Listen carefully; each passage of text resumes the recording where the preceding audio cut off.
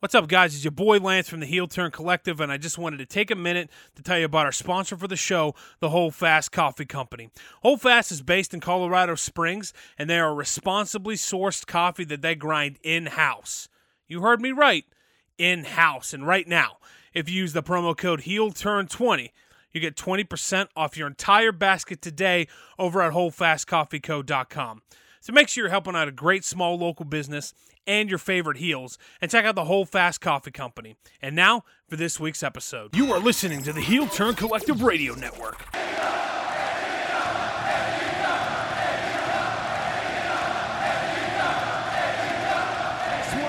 You cannot counter-program the love, the genuine feeling, the damn revolution that is all Elite Wrestling! This is One with the Undercard, All Elite Edition.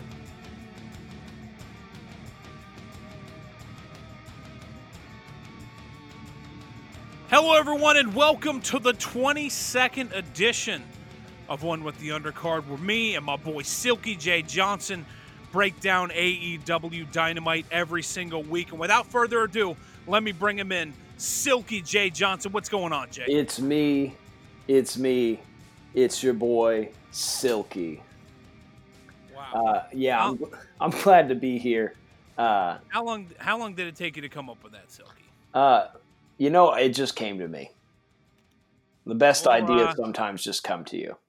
Yeah, I mean... But we don't need to sit here and talk about how I'm a damn genius. We came here to talk about the best.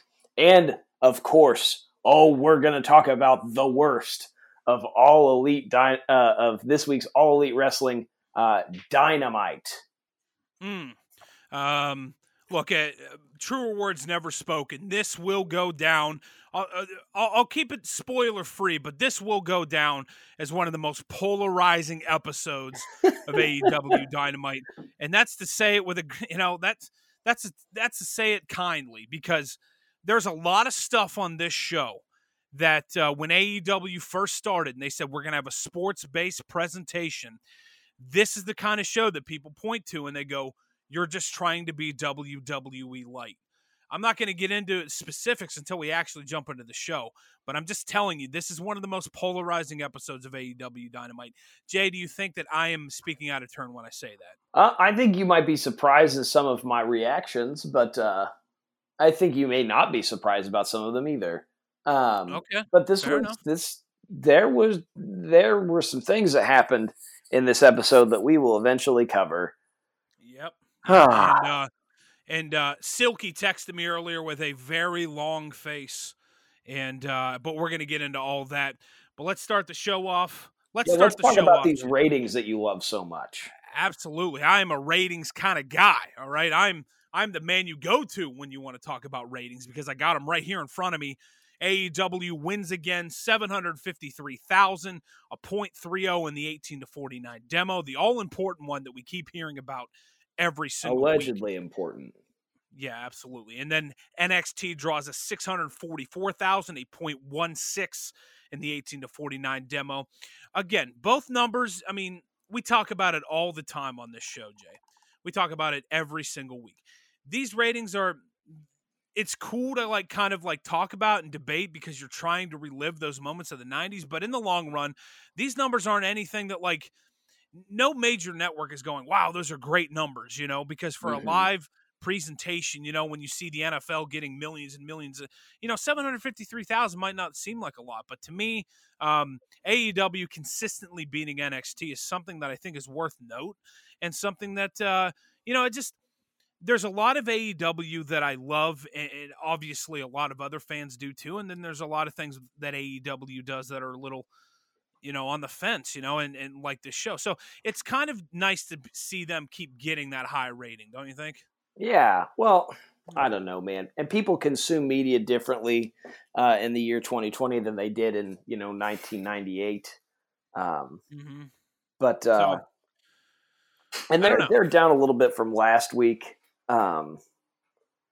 Yeah. But overall, it's not bad. I mean, they're consistently beating AEW. I don't even know if it's a NXT. competition, or excuse me. Yeah, they're consistently beating NXT, And I don't even know if it's really a competition at this point. Yeah, we talked It's about kind of like it's kind of like when the Steelers have beaten the Browns for like, I don't know what, like 16 straight games. Yeah, I don't know. I'll save that for the Heel Turn Collective podcast. Yeah. So,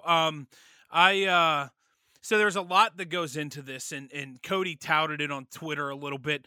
AEW in the UK now, as much as UK numbers, matter or don't matter to you, I don't know, but AEW is consistently beating Raw, SmackDown, and NXT in the UK. Now, obviously, Tony Khan's got some ties to the UK. He owns the soccer club over there. He does a lot of, and he's talked about actually basing an AEW pay-per-view in England, which I am not a fan of. But I think when it comes down to it, I think AEW is one of those brands that if they continue on the stretch they're going, and I just think it's inevitable before we see Raw and SmackDown get down to these numbers. I just think that's the reality of it. Wrestling fandom isn't what it was in the 90s, and it'll never be that again. And I think as wrestling fans, we need to understand that. Yes. And AEW is doing their best to put on the best product they can. It's a hit or miss sometimes. We're going to talk about a lot of matches tonight, a lot of surprising things happening on this show. So if AEW is one thing going forward, it's they always keep you on the edge of your seat when you're trying to figure out what they're doing as far as the episode. You just never know. And tonight or Wednesday night was a perfect example of that. But yeah, I mean, with that though, we kind of get into it. Obviously, the announcers on the night: Tony Schiavone, Jim Ross, and Excalibur. And right off the bat, we have a tournament match for the AEW World Title #1 Contender Tournament. It's Wardlow, Jungle Boy. Last week, Jay, you picked Jungle Boy to win this match. I picked Jungle Boy. Yes, you did. I remember it well. Wardlow throws him around a lot in here, but I think the thing to take away from this, Wardlow shows the athleticism. For somebody who, Jungle Boy's a lot smaller than he is, but I think really there was a lot of good give and take in this match. He hits Jungle Boy with everything. He hits him with a huge clothesline, a big power bomb.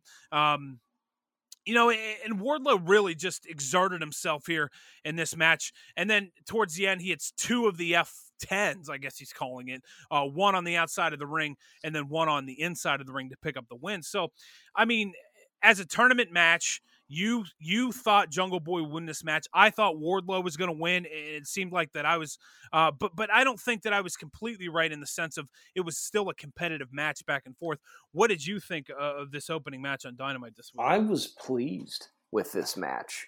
Now, I did pick Jungle Boy to win, but Wardlow has not been booked well yet. Mm-hmm. And that has been a point of frustration for me. Yeah. I checked the time in the show. It took Jungle Boy at 8 minutes and 46 seconds. And this is including the introduction for Dynamite. So this took so we'll say maybe it took like, I don't know, how long was their match? Like 8 minutes? 8 minutes. Yeah, I think I clocked it at 8:15. So it probably took Jungle Boy 5 of those 8 minutes to get Wardlow off of his feet. Mm-hmm. It's about damn time. Wardlow looked scary in this match, which is something he has not done yet. Mm-hmm. Would you say this is Wardlow's best booked match so far? Yes, hands down. Mm-hmm. And for that, it's like, even if you can get something as small as booking a big man right, like, it's a win. Yeah. I thought Wardlow should have won, and I think it was the right move because now you're setting up for 2 semifinal matches. I won't spoil it, but you're setting up very good semifinal matches where they're less predictable than Kenny Omega facing Joey Janela and Adam Page facing Colt Cabana. A little bit more, okay, well, this could go either one of two ways. So I thought the match, look, I think that both these guys, given their, lack of experience on live TV, I think both of them have grown well. I'm not as critical with Wardlow as you are, but I think that Wardlow has a long way to go to be that dominant big man. But here, I think this is a step in the right direction. I think I'm allowed to be critical of Wardlow because they've just booked him so poorly. Okay, well, fair enough, my friend. But is Wardlow going to win the tournament? Probably not. No. But I think this is a But nice first. it win. looks a lot more credible when his opponent beats him next week. Yeah, exactly. So next we are showing last week Eddie Kingston winning the ring. He got on the mic after the show went off, and he talked about how Moxley hasn't struggled like he has, and he hasn't had to fight through the same things that he has. So, and it's also announced that it's going to be an I Quit match between the two, Eddie Kingston and Jon Moxley at Full Gear. We'll have the breakdown of Full Gear, our prediction show, and the post show that we're going to have up. It's going to be really great. But as we get into, we've been talking about it the last couple of weeks, Jay, this Full Gear pay-per-view is coming up, and there's not a lot of matches. There's not a lot of matches announced so far. I mean, there's some, but typically AEW goes 3.5, 4 hours on these pay-per-views. There's only a couple of matches announced right now. How do you feel about this I Quit match between Kingston and Moxley for the title, though? I have no problem with it being an I Quit match. I do have a problem with how quickly it became an I Quit match. Mm-hmm. And I don't know if you want to mark this down under 50-50 booking, but I think they could have had, and they don't let Jon Moxley cut promos in the ring for some reason. Mm-hmm. I don't know if it's a he's not allowed to thing, or if he does his best work on the mic not live, but recorded. But I think if they have the two of them work some sort of angle on the mic or in the ring with different people, something, I think that they could slow this down a little bit. And Full Gear's coming up quickly, but I think they could work this in even on like Go Home Week to make it an I Quit match. Honestly, I think AEW just kind of jumps the gun on a lot of things. AEW either jumps the gun with stipulation matches or just doesn't talk about it at all. And there's no in between. Yeah. So to me, I think it's very, very interesting the way that it seems like Eddie Kingston wasn't supposed to be the challenger for Full Gear. It feels like this is like booking like on the run a little bit. Because to me, like the build up to this has been super truncated and weird. I mean, obviously Eddie Kingston, he's been talking a lot of shit the last couple of weeks, and beating up Moxley after the show and things like that. But it just seems like to me, like I like Eddie Kingston. I'm firmly in Eddie Kingston's corner. I picked him to win the Battle Royal at what was it, All Out, and to me, it just Eddie Kingston to me right now doesn't feel like a credible challenger. No. I don't know why I feel like that, because I think it's because we know there's no chance he actually wins the title. But at the same time, and I've thought about this, they are making it a match that favors Eddie Kingston if you think about it. But I still think Moxley will pull through. It's the classic trope where you play your opponent's game and come out on top. You beat him at his game and sells you as an even more credible person, even though I think that Jon Moxley is on the downhill, on the back end of his championship run. Yeah. So, I mean, look, as we get into Full Gear, obviously Jon Moxley and Eddie Kingston is going to be the marquee match. So I guess we're just going to have to sit back and see, how they go through the motions and how it ends up being turning out for both of them. It's going to be a bloody mess, and I think there are going to be some times where you feel uncomfortable, but we'll see. What? I think you're right. I think there's going to be a lot of color in this match, a lot of, so, but we'll see. Next, look, Kenny Omega was supposed to take on Joey Janela. We hounded on this last week. We talked about it last week. Look, this bracket had the most predictable matches I've ever, and without telling you, without even watching the match, Jay. Which you didn't. I didn't. I actually fell asleep and I missed this entire segment because Joey Janela comes in contact with somebody with COVID. Now, that's good news or bad news, depending on if you're a Joey Janela fan or not. I actually, on Twitter, offered him $20 if he beat Kenny Omega. I offered to PayPal him $20. So luckily I won't have to, because he came in contact with somebody with COVID.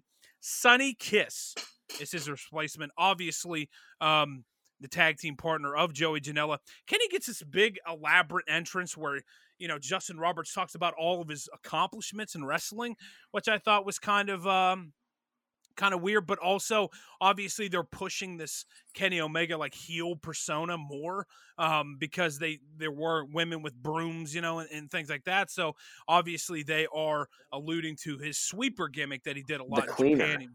The cleaner, that's what it is, not the sweeper, excuse me. But he did that a lot in Japan. So he gets this big elaborate entrance and is in this tournament match with Sonny Kiss, and he beats him in 3 seconds. Yeah, no, his intro took longer than the match itself. And what's interesting, if this is supposed to be his heel persona, he hits the V trigger on Sonny Kiss and then hits One Winged Angel. Boom, 1, 2, 3. That's the match. And then he helps Sonny up. He shakes Sonny's hand, and which is not a heel move. But also there were the awkward dancing girls. Can we talk about that? Was that uncomfortable for you? Like, did that look like that was hard to watch? Look, we're going to talk a lot about singing and dancing on this show, but we're not there yet. Let's focus on the things that were actual wrestling. I got you. So, but you're right. The women dancers, was a little uncomfortable, but I think it all plays into the gimmick. I think, the long game. I think we all know where this is going. We alluded to it last week. I think we know where this is going. This is going towards Kenny Omega against Adam Page in the finals. Can we talk about the fact that Justin Roberts' list of accolades for him went in like most impressive to like least impressive? Because it's like Justin Roberts was like racking his brain for things that Kenny Omega has done. And he starts with AAA championship that he holds, and then all the way down to one time he wrestled in North Carolina. Silky J. Johnson. He is the champion of the Heel Turn Radio Collective network, is the top accolade. And then the bottom accolade is like he's friends with Lance from One with the Undercard. I mean, like look, when you're the number one show, the number one AEW show out there, it's all about the money, baby. You know what I'm saying? So, look, I think in the long run, this Kenny Omega thing's going to make sense. At least I hope, because now they're talking about him getting a renewed push. So we'll see how it ends up. Orange Cassidy's backstage. Obviously, he's going to challenge Cody for the TNT title at Full Gear. No, he's challenging him next week. Oh, shit. Is it next week? It's next week.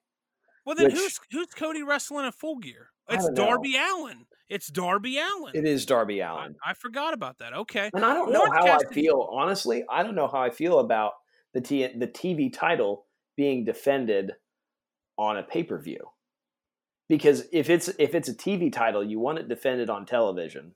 You want it to be a title for people who are watching you weekly instead of on your quarterly pay-per-view. I don't think that ought to be changing hands on a pay-per-view. You heard it here first. Okay, well, Cody pulls up in a limo. He starts talking about he's not surprised Orange Cassidy wants a rematch.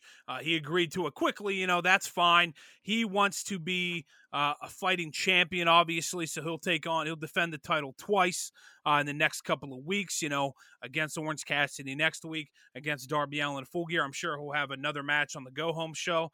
But yeah, it just seems like Cody here, and he ends the promo talking about how tonight he's just the EVP. He's not a wrestler, and he gets to watch from afar. So here, more good character building from Cody. I think that he's probably the best thing AEW's got going right now. I think he was very missed in his absence, and I think here it really showed that like he's willing to put a lot of these young guys over, which I think is a good thing.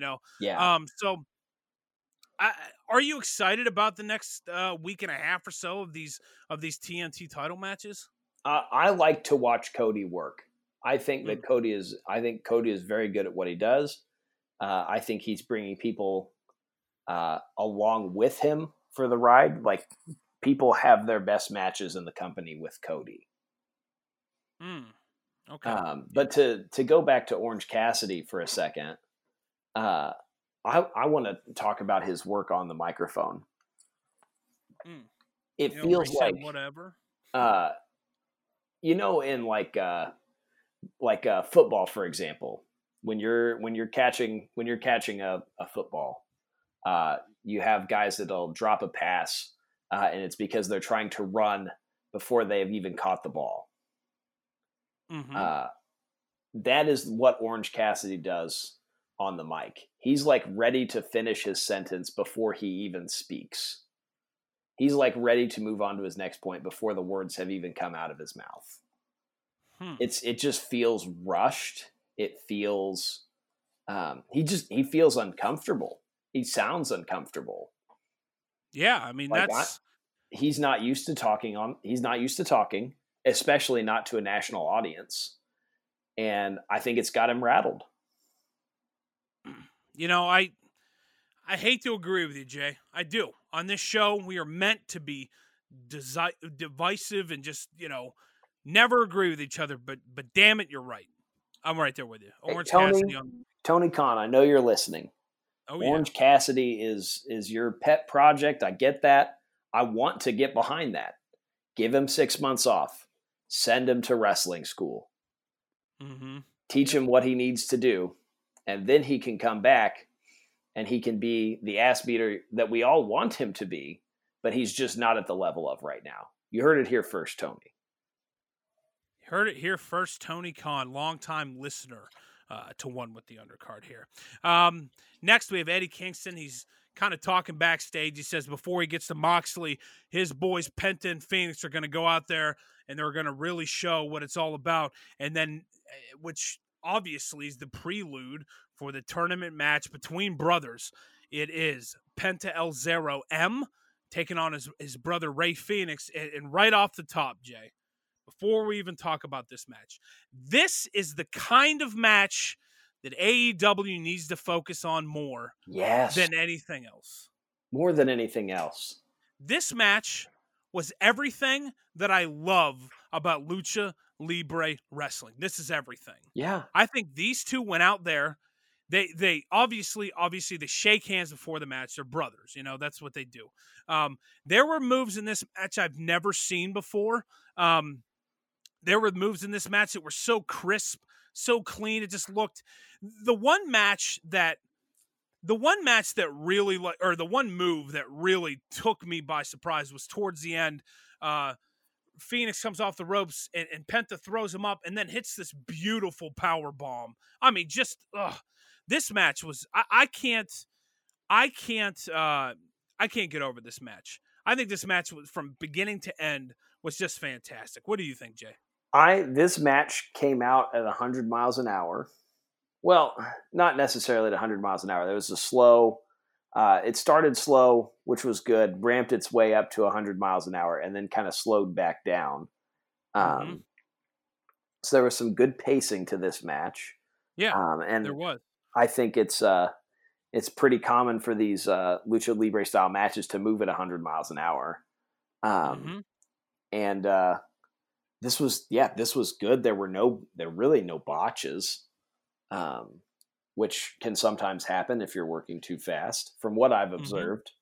But there were some really good high spots in this match that didn't feel overly dramatic. Like, there are a lot of high spots in AEW that feel like, okay, maybe that was a little much.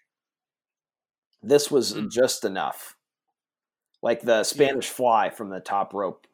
Fabulous spot. Loved that. Yeah. I thought I got to tell you right now, Jay, if I can be completely honest with you, please. There were a lot of moves in this match. Match that I loved. That Spanish Fly was unbelievable. From the top rope, Ray Phoenix just hits it. The only thing I don't like about the Spanish Fly is it's obviously two guys doing it. It's obviously like that's the one thing about the Spanish Fly that I don't like, is that it's obviously like a tandem thing. You can't do that. You know what I mean? Like, it's just, you would fall, you'd break your That's neck. fair. Yeah. But yeah, the last 5 minutes of this match was unbelievable. And the finish was incredible. Absolutely, with that Destroyer out of nowhere. You hate that? You hate the Destroyer. I don't hate the Destroyer. Just admit that you hate the Destroyer. I won't admit it, okay? I won't admit it because I don't hate the Destroyer. I think the Destroyer is a fantastic move. I don't like how it's like just overly admit that you hate it. I mildly dislike the Canadian Destroyer. Just admit that you have a crush on Brandy Rhodes. Look, I actually sent you a picture on Twitter. Brandy Rhodes was on Dark, and she said, "Watch it." And I said, "I will not. I will not be hypnotized by Brandy Rhodes anymore." I've went on the record. I think Brandy Rhodes is a great businesswoman. She does wonders for women in the business field, and I think she's fantastic at what she does. I don't need to see her in a wrestling ring every week. This isn't about Brandy Rhodes, though. This is about Penta and Phoenix. They go out there, and then at the end, Phoenix does hit a Canadian Destroyer, picks up the win. This had to be the match of the night already. This was the one that tore the house down. If there was a full capacity crowd, this would have been the match that tore the house down. Mm-hmm. Yeah, absolutely. But yeah, I can't have enough praise for this. 4 out of 5. 4.5 out of 5 probably for me if we were on a star system. So, I mean, just fantastic. We don't operate on the star system. This isn't the Wrestling Observer Radio Network. You got it. Next, we have Colt Cabana and the Dark Order. They cut a little promo, and then they march their way out to the ring for Colt Cabana to do the job to Hangman Adam Page. He didn't do enough of a job. Yeah, this match went and if he did a bad job. And I get it, like, Hangman's got to play ball with Colt's goofy shit. But this was, I don't know, man.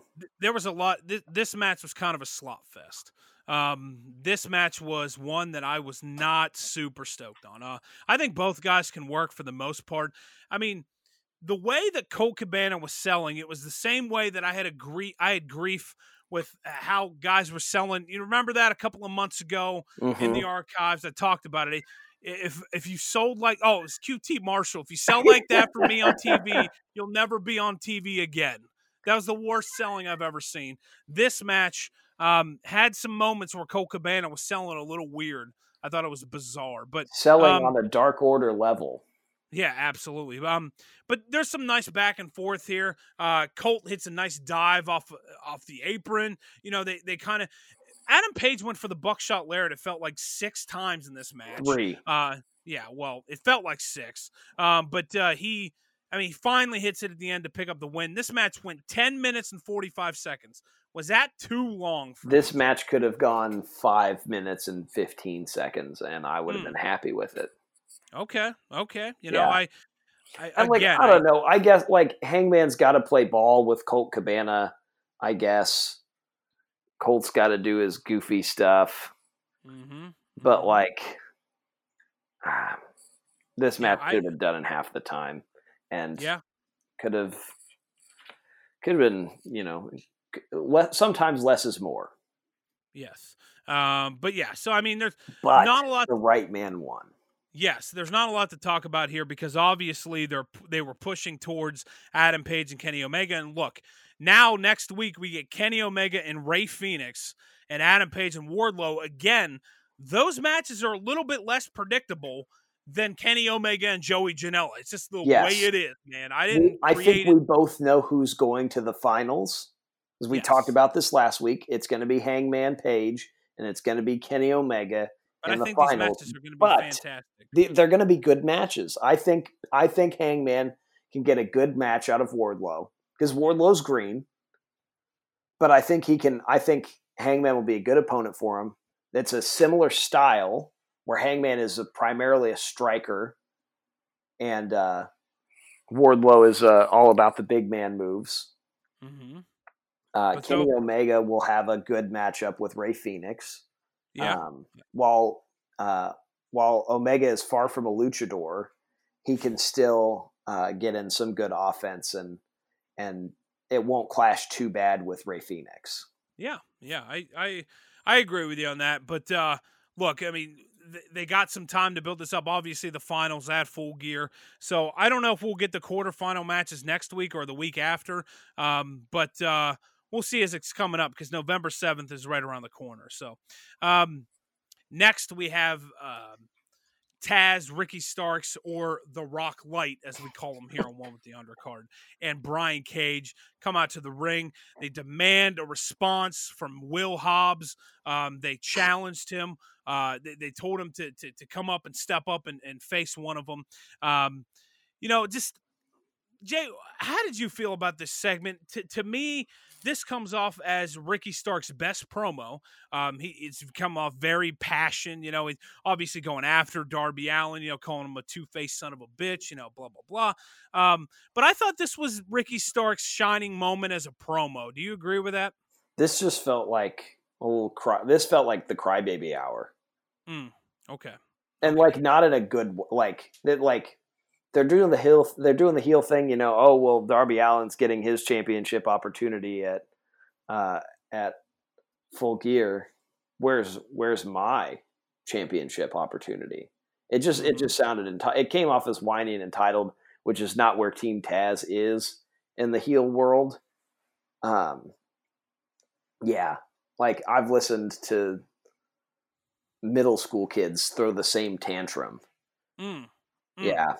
Well, look, I mean, there's a lot of segments we're going to spend time on, and there's a lot of segments we won't spend as much time on. This is the beginning of really the match between Hangman and Colt Cabana was definitely on the downfall of this episode. This episode does a really nice peaks and valleys type of situation where you start off pretty high with Wardlow and Jungle Boy. It just keeps going up and up and up, and you reach the top of the mountain with the Penta Phoenix match. That's the peak of the mountain by far, and then everything else, starting with Hangman and Colt Cabana, just goes downhill. This promo was not where the downhill started to get real sharp, but it does pick up its intensity. Yes. Okay. So we're not going to spend a lot of time on that segment because the segment after this is MJF and Chris Jericho. Now, I advise you, if you have not seen this segment yet, before we even talk about it, go watch it. Because no matter how we describe it, no matter how we tell you, I hated it, I loved it, it doesn't do it justice. This is by far, I've been watching wrestling for 25 years, Jay. I've been watching wrestling. I've never seen anything like this in my life. Now, with that being said, I'm not as harsh on it as I feel like you're going to be. But I watched this segment and I just tried to take myself out of it and say, these are two of the best to be doing it right now. And Jericho and MJF, it is the dinner debonair, whatever the hell they called it.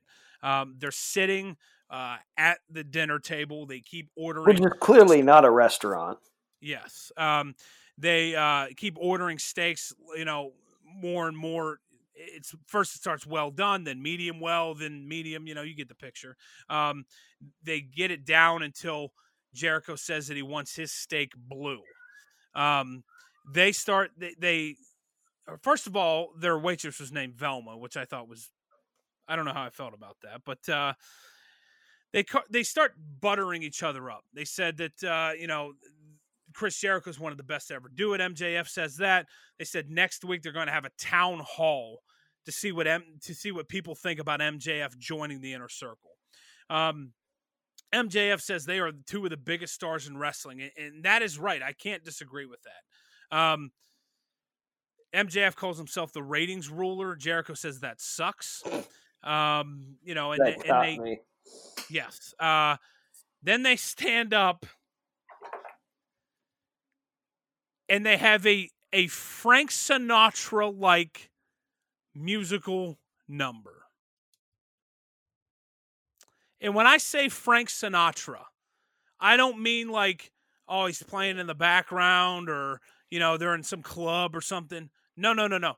These two started singing to each other.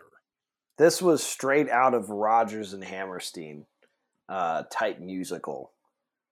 Like, I don't even know how I don't know how to describe this. I thought this was, in some aspects, I thought it was genius.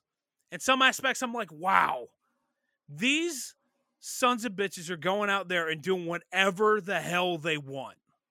And that can be a positive or it can be a negative. In this situation, was it my favorite segment of the year? No. And I'd be lying to tell you that. It's not my favorite segment of the year. Do I think it was the worst segment of the year? No. Do I think it did its job? I do. Jay, what says you about this damn segment? Man, we were promised a sports-based wrestling promotion. We were not promised show choir. We were promised sports. And instead we got show choir. Well, look. This was so... I don't want to say that it was bad because art can be subjective, right? Yeah. And far be it for me to yuck someone's yum, even though I do it on this show all the time. I have two thoughts on this. One, it takes a lot of guts to stand up in a wrestling promotion. And first of all, MJF can't actually carry a tune. So I'm not going to bury his voice. I will bury the content though. Because I felt disrespected by this. Oh. This was not wrestling. This had nothing to do with wrestling. This was insanely frustrating on some levels. And there was just no. Well spoken. But at the same time, it takes a lot to get out there, and their choreography was better than the Young Bucks. I will say that. I'll praise that. It was better than the Young Bucks choreography. But they had to legit go out and memorize a song and dance, so I will commend them for that. But this is also a freaking show about professional wrestling, not about tap dancing. Look, I think that the proof is in the pudding. AEW obviously keeps winning these. Now, we're going to have to see what the rating is next week. If this affected anything, I don't think it will. I think it's going to be a very polarizing segment, though. I think a wide majority of AEW fans are going to enjoy this. As a matter of fact, I know that your good buddy Greg is going to tweet me via your Twitter and tell me that he thinks that this was the segment of the year, when this wasn't the worst segment of the year, but it's top 5.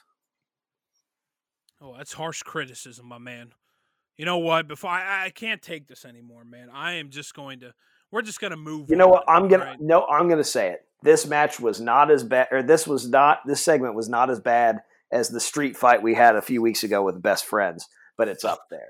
What a ridiculous take. That street fight was fantastic. Oh, my God. I wish you were right. I wish a world where you were right existed. Oh, boy.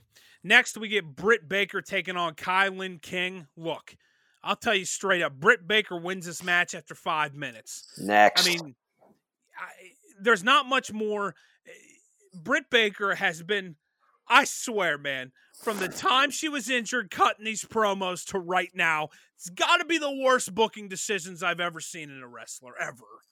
Like, this woman was set to be on fire, and for some reason, I just don't care about her anymore. I just don't care. You know, and that's the thing, man. Britt Baker has all the makings to be a superstar in wrestling. And for some reason, her booking the last 2 months have been just terrible. So, big thumbs down. I mean, I don't know what you want me to say about this. I don't mean to be so harsh on it. No, this should have been a squash match. Like, her opponent was 0-11. Most of her matches have probably been on Dark. So, like, if she's enhancement talent, it's okay to squash her. and move on. Hold on. What a way to announce your jobbers, by the way. By the way, she's 0-12. She's never won a match. In case anyone is forgetting at home, we'll just remind you on the graphic at the bottom of the screen. She hasn't won a match yet. Man, what an unbelievable way to announce your job. This is how we're getting sports-based entertainment. We're getting records at the bottom of the screen so far, and we're getting musical numbers. Yes. Pick a lane, AEW. Pick a lane. We get the Steve. No. Hear me out. AEW could do show tunes really well for a musical number. That was fine. But like pick a lane. That's all I'll say. Pick a lane. Hold on. So you interrupted me to make do a something. Point. Do one thing well. Don't do two things half-assed. You interrupted me to make a point, which was the same point you just made previously. And I'll make it again if I have to. Oh, for crying out loud. Anyway, next we get the Steve-O endorsement of Darby Allin. Whatever. Darby Allin legitimately just said, "Hi, I'm Darby Allin. Welcome to Jackass." Yes. I mean, this is the body bag drop-in. Yeah. This is really going to be the guy that beats Cody for the TNT title. Next. Then we get to our main event. It is the 4-way to determine the number one contender to FTR. Because we haven't had 8 people in the ring at the same time in too long. You're right. Private Party, the Young Bucks, the Butcher and the Blade, and the Dark Order, which of course is Reynolds. Hey, who was back out with Butcher and the Blade? Oh, it was Bunny. Yeah. I don't know why. What made her defect from the American Nightmare family or whatever the hell they're called this week? I don't know what made her defect, but obviously I think it happened on Dark. It was probably they showed a clip. Yeah, it was probably QT was in the ring. They showed. I think they showed like QT in the ring, and then they bring out Bunny. She's wearing her little masquerade mask, and she pulls it back, and QT's I can't believe it. She's been the Bunny this whole time. I guess I haven't been tuning in to earlier episodes where the Butcher and the Blade were on air. Give me a break. This is another intelligence insulting moment, or they're just trying to do storylines from Dark that have no place being on Dynamite. Anyway, let's talk about how okay this main event was. They haven't had a good main event in a while. Man, Jay, you're really bringing it to negative town, and I don't know how to feel about it because I thought this was one of the better outings. The biggest thing for me in this match, I found out on Twitter today, either Reynolds or Silver, I don't know which one it was clearly knocked out in this match.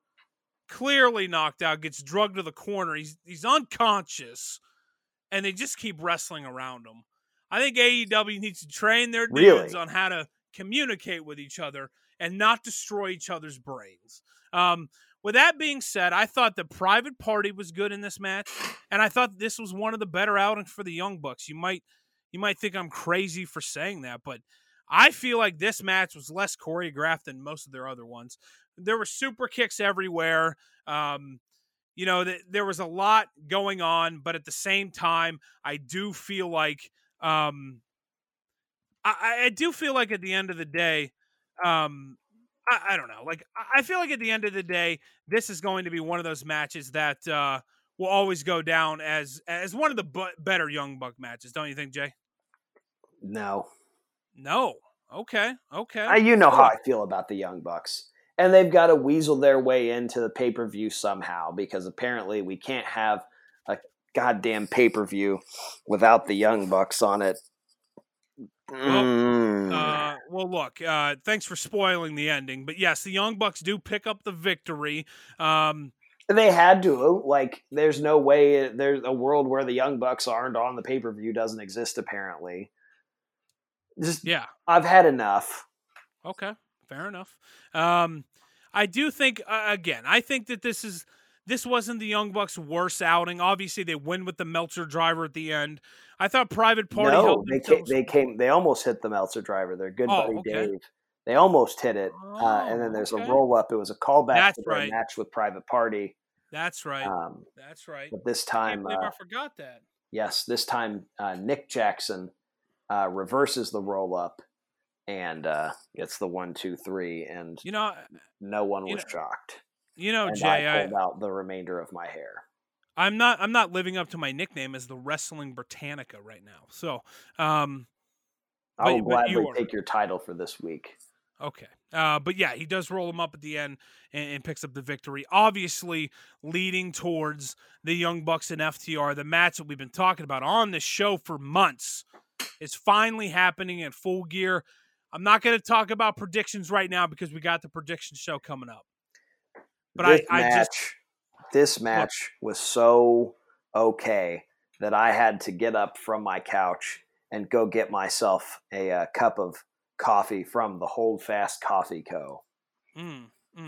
Yeah, exactly. The Hold Fast Coffee. Thank you for that. However, the ending of the episode was fabulous because what happens? FTR come out to the ring and a mystery man that's clearly Tully Blanchard hits. I think it's Matt. I think he hits Matt over the back with a chair. Loved that. Boy, that got a good old pop from me. Yeah, I mean, look, Tully Blanchard, he can still do it, obviously. He can still swing a chair. He takes him out, and that's how the show ends. The last image you see is FTR and Tully Blanchard. I don't know why they needed to have Tully in a mask. Like, it's not like they're debuting some wrestler. It's not like it doesn't need to be this big surprise. Like, it can just be Tully in the ring hitting him in the back with a chair from behind. They don't need to do that. But I don't know, man. I love seeing Matt Jackson get hit in the back with a chair, and then they have Nick Jackson's ankle gets shredded from the top rope. The Young Bucks have go home heat with me though, so the old X-Pac heat. So we'll see if Silky coming up here is going to pick the Young Bucks to win the tag team titles. Spoiler alert: I don't think he's going to, but we'll see as we get into the predictions. But yeah, I mean, that ended this week's episode of Dynamite. FTR did hit the Spike Pile Driver on Matt. So I think that Spike Pile Driver comeback's really friggin' cool. And I thought that, again, I said it at the top of the episode, this will go down as one of the most polarizing episodes of AEW Dynamite. I think me and you kind of fell on opposite ends of it. So that's how it's going to turn out. But I mean, Jay, overall though, I mean, what did you think of the show as a whole? This was a better episode of Dynamite. They could have stopped it after the first hour. They had the wrestling hour and then they had the comedy hour. Loved the wrestling hour. Could have done without the comedy hour. Okay. Well, loved the ending though. We peaked back up there at the end. Yeah. Well, Jay, you felt a little sluggish throughout there, and let me just tell you, you can perk yourself up by going to holdfastcoffeeco.com and using that promo code HeelTurn20 to get 20% off your basket today. They have coffee, they have hats, they have shirts. Go check them out. Vinny's a great guy. Obviously, we name the Barista of the Week every week. Jay, who wins this esteemed honor this week? This week's Barista of the Week is none other than your good friend and mine, Jordan Japan Dukes. Wow, okay. Jordan makes the flight out to Denver, starts working for Holdfast. He, in fact, is the Barista of the Week. So big shout out to Jordan. You'll be getting your $10 gift certificate in the mail, my friend. But make sure you check out the Heel Turn Collective Radio Network on Facebook, on Instagram. We're everywhere. Let us know what you think of the shows, what you like, what you don't like. I'm at Collective Heel on Twitter. Jay doesn't have a Twitter because I don't have anything this week. He just doesn't have a Twitter. Look, you should all campaign for Jay to get a Twitter. So hit me up at Collective Heel if you want to talk to either of us, because you talk vicariously to Jay through me and my Twitter. Make sure you check out the sponsor for the show, the Hold Fast Coffee Company, and make sure you check out all the other shows we got every Sunday, Tuesday, and Friday. We'll be here with new content 3 times a week. So with Jay, all that cleaning up out of the way, you have anything else before we get the hell out of here? Pick a lane, AEW. Stay home, take care of each other. If you don't stay home, wear your damn mask. We're all in this together. Take care of one another. Go vote. Your opinion doesn't matter, but make it heard anyway. Have a great week. All right. And he is Silky J. Johnson, and I am Lance. And until next week, we'll be back. We're full gear into full gear, if you will. So it's all levels up. So until then, we'll see you. We'll see you later.